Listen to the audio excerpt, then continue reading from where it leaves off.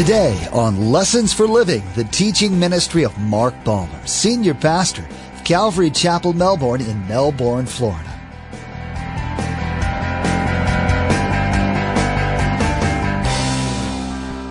Maybe that's where you come from.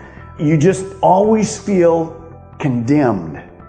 Well, then you don't understand your relationship with God. Romans 8:1 says, there is now no condemnation to those who are in Christ Jesus. Now, do we fail? Yes, and you should be repentant. But we must come from a place of grace. See, God's a good God. He loves you this morning. He's filled with more grace than you can ever imagine. Do I need it? Oh, I need it. And so do you.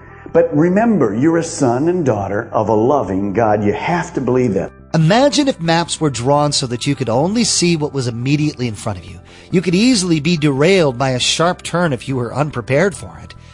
God has a bird's eye view of our lives. He can see the mountains in our way, but from where He's coming from, moving them would be like flicking pebbles. It's said that the power of prayer can move mountains, but how can that happen if you have a stagnant prayer life? Open up communication between you and God by removing all of the sin and unforgiveness that's built up between you. Then have faith that the Lord will accomplish what's best for you, no matter what His answer is. Remember, there's quite a few ways to receive a copy of Pastor Mark's teaching. We'll be sharing all that information with you at the close of today's broadcast. Now let's join Pastor Mark in the Gospel of Mark, chapter 11, verse 22, for part 1 of our message entitled, Removing Mountains Through Prayer.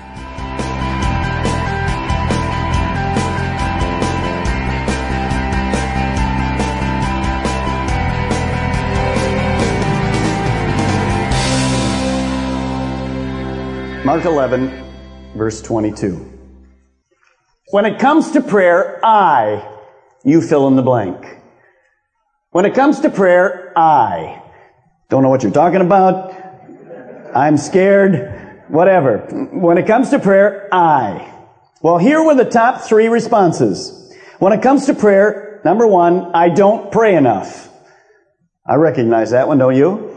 Number 2, I don't know what to pray.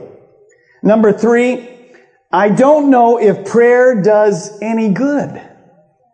And here's one I've added because many people basically have let me know this. Number 4, I don't know how to pray.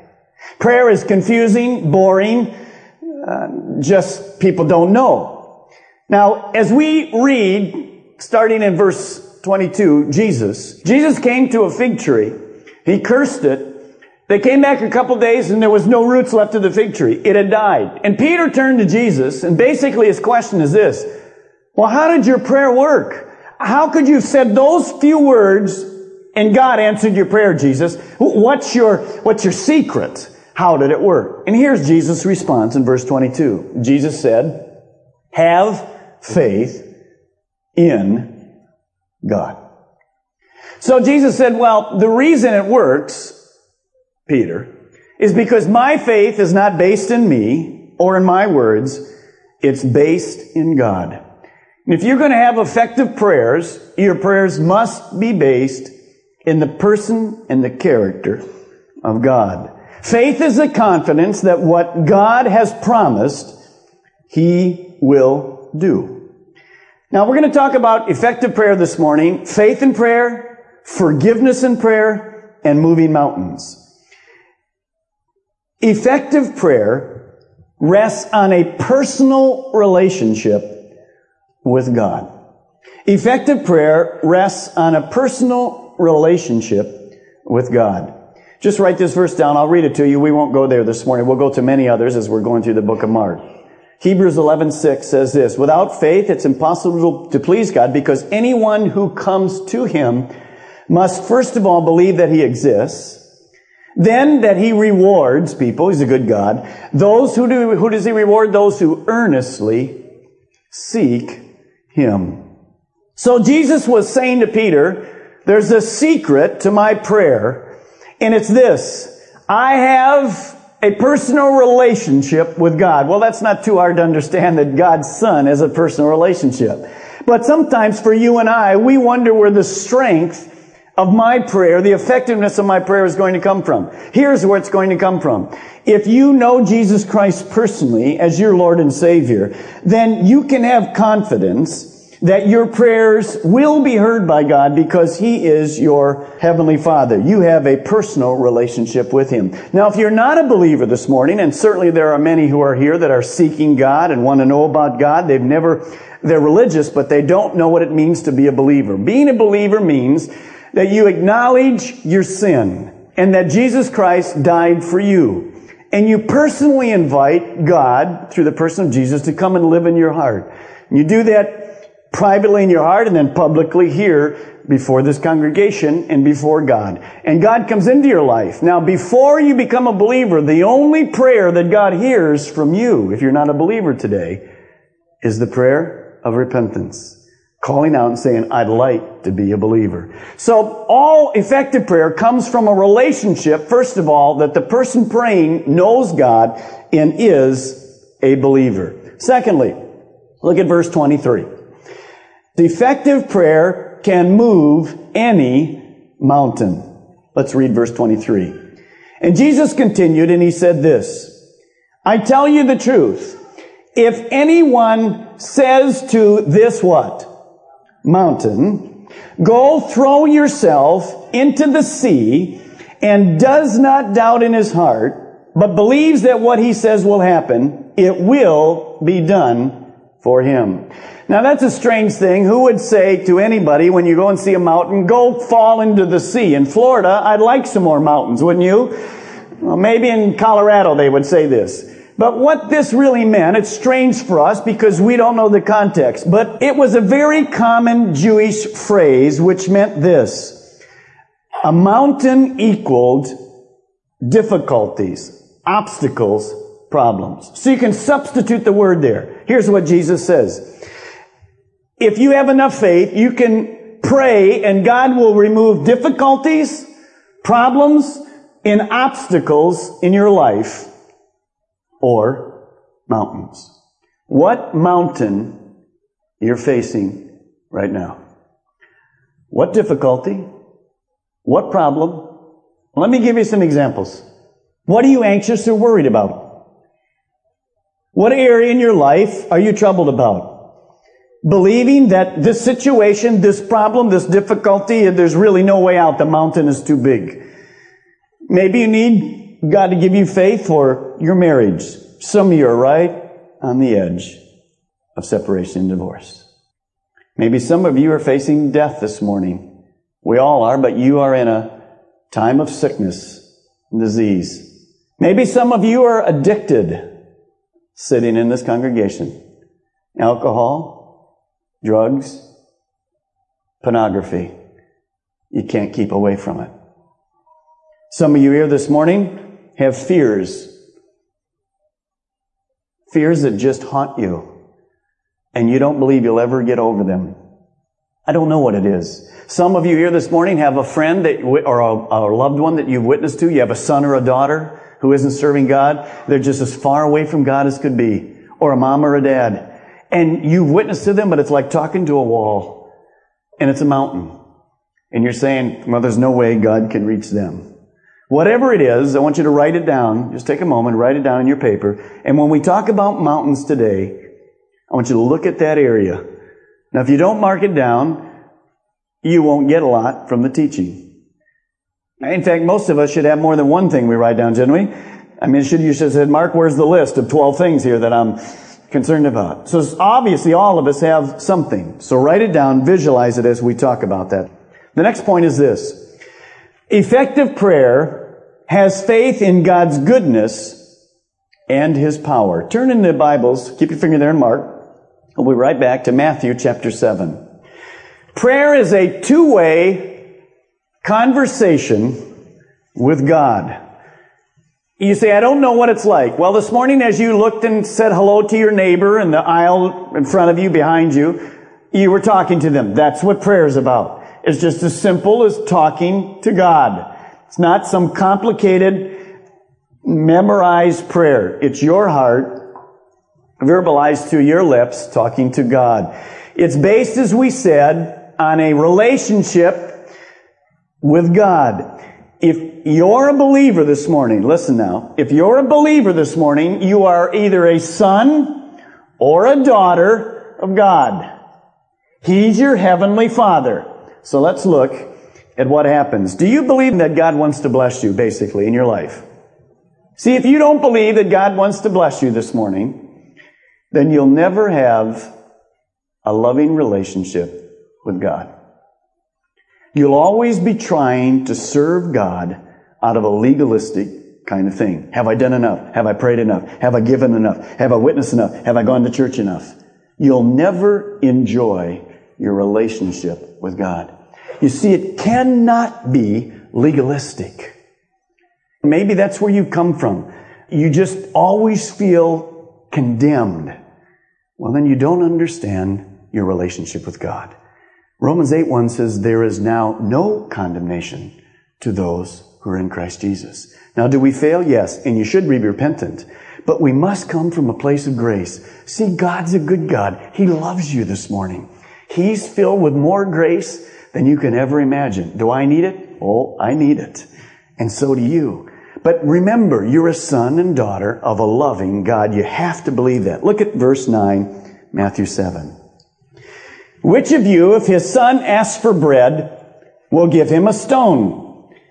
So Jesus is using a great illustration. Can you imagine your kid got up this morning and he said that you wanted some toast, and you went out to the garden, picked up a stone, popped it into the little toaster oven and buttered, put some jelly on it and set it down in front of him? What kind of dad would that be? You know, the kid says, I know we're into health stuff and heavy stuff and lots of fiber, but this is ridiculous. And you look at you like, what's wrong with you, Dad? Then Jesus goes on, he says, or if he asks for a fish, we'll give him a steak.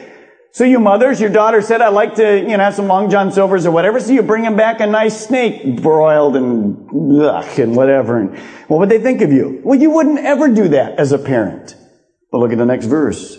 If you then, though you are evil, in other words, compared to God as a parent, know how to give good gifts to your children, you would never do that, as you've just seen in those two verses. How much more will your Father in heaven give good gifts to those who ask? So Jesus says the character of God, your Father, is goodness. God loves to give good gifts to those who pray effectively in faith. God is a good God who loves to answer His kids' prayers.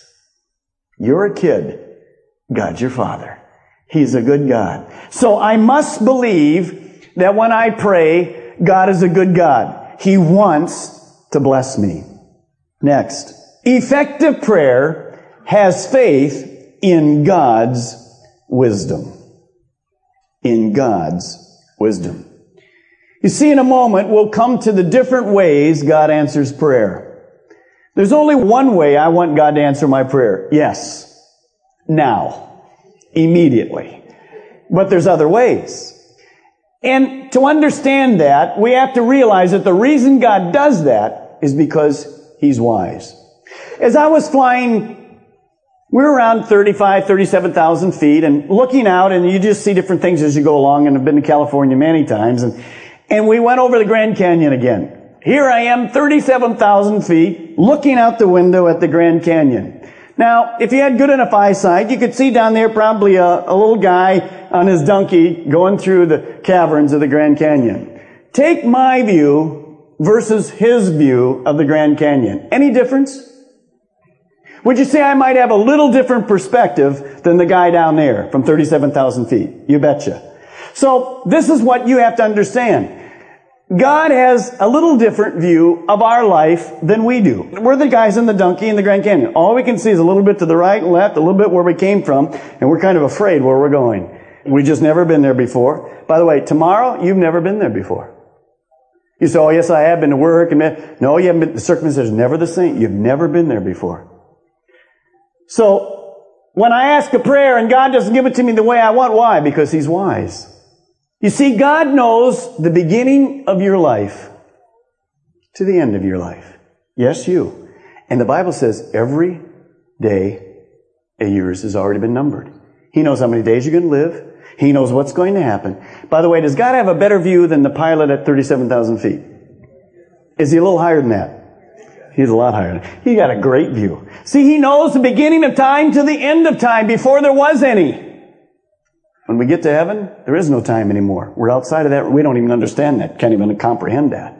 But he knows your life. So when he is listening to your prayers, he knows ahead. All the guy down in the donkey can see is around the corner, if he can see that. But God knows a year, 5 years, 7 years, Tuesday, he knows. You don't know. So you have to trust in his wisdom. So first you have to trust that he's good, and he wants to bless you, and then you have to trust in his wisdom. So let's come to the different answers that we see that God gives us. Basically, there are three. Yes, no, and wait. If God doesn't answer yes, how do you and I respond? No problem, I trust you, God. I don't think so. We usually get anxious. We usually get disappointed, discouraged, sometimes resentful at God. It's normal. Let's talk about God's wait answers first. When God says wait, when you pray, you don't get a no, you don't get a yes. It's like nothing is happening. Ever been there? The wait answer is tough for all of us. We live in a now society. Everybody wants everything yesterday. I can remember as a kid, my dad having a Brownie camera. And you take this little roll or whatever, and you take it to the Photoshop. And if you got it in 7 to 10 days, you were happy. Today, if you go to Walmart and the gal is over her 30 minutes, you rant and rave at the counter. What's wrong with you? How come you took so long getting my pictures? We want everything now. Now, interestingly, as parents, when our kids come to us and they want things, sometimes we say to them, you can't have everything now. Because if I gave you everything that you asked for when you wanted it now, you'd be nothing but a spoiled brat. We use that, don't we? Interesting that when God uses that, we struggle with it. He doesn't want his kids to be spoiled brats. So he says, quite often, wait. Now, what do wait answers do? Two things. Wait answers mature us. When God says wait, his wait answers mean we must learn to trust God and not our own wisdom. Wait answers cause us to have faith in God's timing. And wait answers allow God to speak to others who are going to be involved in the overall plan. And God just has to arrange those lives to get into our lives in that circumstance, and we don't see any of that happening in the background. Some of you who are single have been waiting for your spouse forever, and you just can't figure what's happening. Well, God's arranging that other person to come into your life, and it takes some time, and when He's ready, that kind of thing will fall into place. Now, some of you are going to say, she or he must be a beaut, because it's a long wait. Well, if God brings them, they're going to be a beaut. So just hold on. So wait answers, number one, mature us. Wait answers, number two, often mean God has something better. How true this was for Lazarus. Remember, Mary and Martha said, Jesus, Lazarus, our brother, is sick. Come visit him. Jesus waits 4 days. When he gets there, the Bible tells us as Lazarus is now dead. In fact, he's been dead for 4 days, and the Bible adds another little word, he stinketh. And Mary and Martha are going, why did you wait? It's too late. The circumstances are impossible. We know from the story that Jesus raised Lazarus from the dead. He didn't stinketh no more. He was alive. And what did that show? It showed greater power. The power of actually bringing back to life that the people hadn't seen. See, God knows. His timing is perfect. You have to trust His wisdom and His goodness. In this church, we looked forever for pieces of property. We looked at 30 pieces of property in this area for a church. We just looked and looked. And numbers of times, I knew we'd found the property. You know, I'm the spiritual leader. I knew. And when it fell through, I was angry at God. And I drive, oh my God, man, that was a perfect place. We could have orchestrated, we could have turned it left and done this, we could have packed the people in. What is wrong with you? What has happened here? Why do you want us in this Seventh-day Adventist building? I'm tired of being in the school. We want our own place. Pretty mature, aren't I? Ever been there? Yeah. And then God opened up this place. Could there have been a better spot? Impossible to see what He's done and what He continues to do. And as we look at that, it reminds me, Chuck Swindoll talked about really interesting things. So many churches today searching for how to grow. They have growth seminars, how to grow. Do you know they have growth seminars that when you get to 300, you need to go there and they'll tell you how to get to 500. When you get to 500, they have a seminar to tell you how to get to 700. We're crazy. And Chuck Swindoll, again, encourages, as all the Calvaries have been, just simply offer contemporary worship, a loving church, and feed the sheep, and God will grow it. And that's exactly what's happening. You see, we don't stand and tell you about Hitler. We don't tell you about Russia. Although we talk about all those things, we teach the Word of God. That's the thing that will change your life. People want to know what's happening, and God provides it. So we can't be anxious. And as you see where we sit today, this is where God put us. And as I drive by many of those other places, we would have never already fit. We would be dead-ended. But God knew. I didn't. So maybe you're in a holding pattern this morning. And you're just, God, where are you? Relax. He knows. Wait for His timing. Something better will come along. Now, let's go to another favorite, one of mine. No answers. You ask and you get no. Well, let's talk about 6 reasons. Look at verse 23 in the book of Mark, chapter 11. Jesus said, I tell you the truth. If anyone says to this mountain, go throw yourself into the sea, and does not doubt in his heart, but believes that what he says will happen, it will be done for him. The first reason we get no answers is very simply this. We haven't asked. James 4:2 says, you do not have because you do not ask. What I find in my life is sometimes we're very surprised at things that don't happen that we think should happen. And when you stop and reflect on it, you realize you never prayed and asked God for it to happen.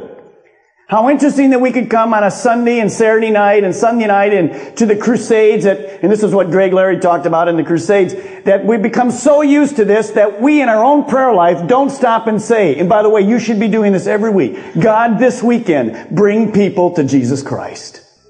Here's the second thing you should pray. God, this weekend, cause Christians to be fed and to be growing and maturing. Don't assume it, ask it. Sometimes we don't ask God. It's simply not given to us because we don't ask. Now, why don't we ask? Here's why. Because I'm going to arrange all the circumstances. I'm going to set all the people in place. I'm going to take everything right. And then when it doesn't happen, I go, whoops, I guess I better pray.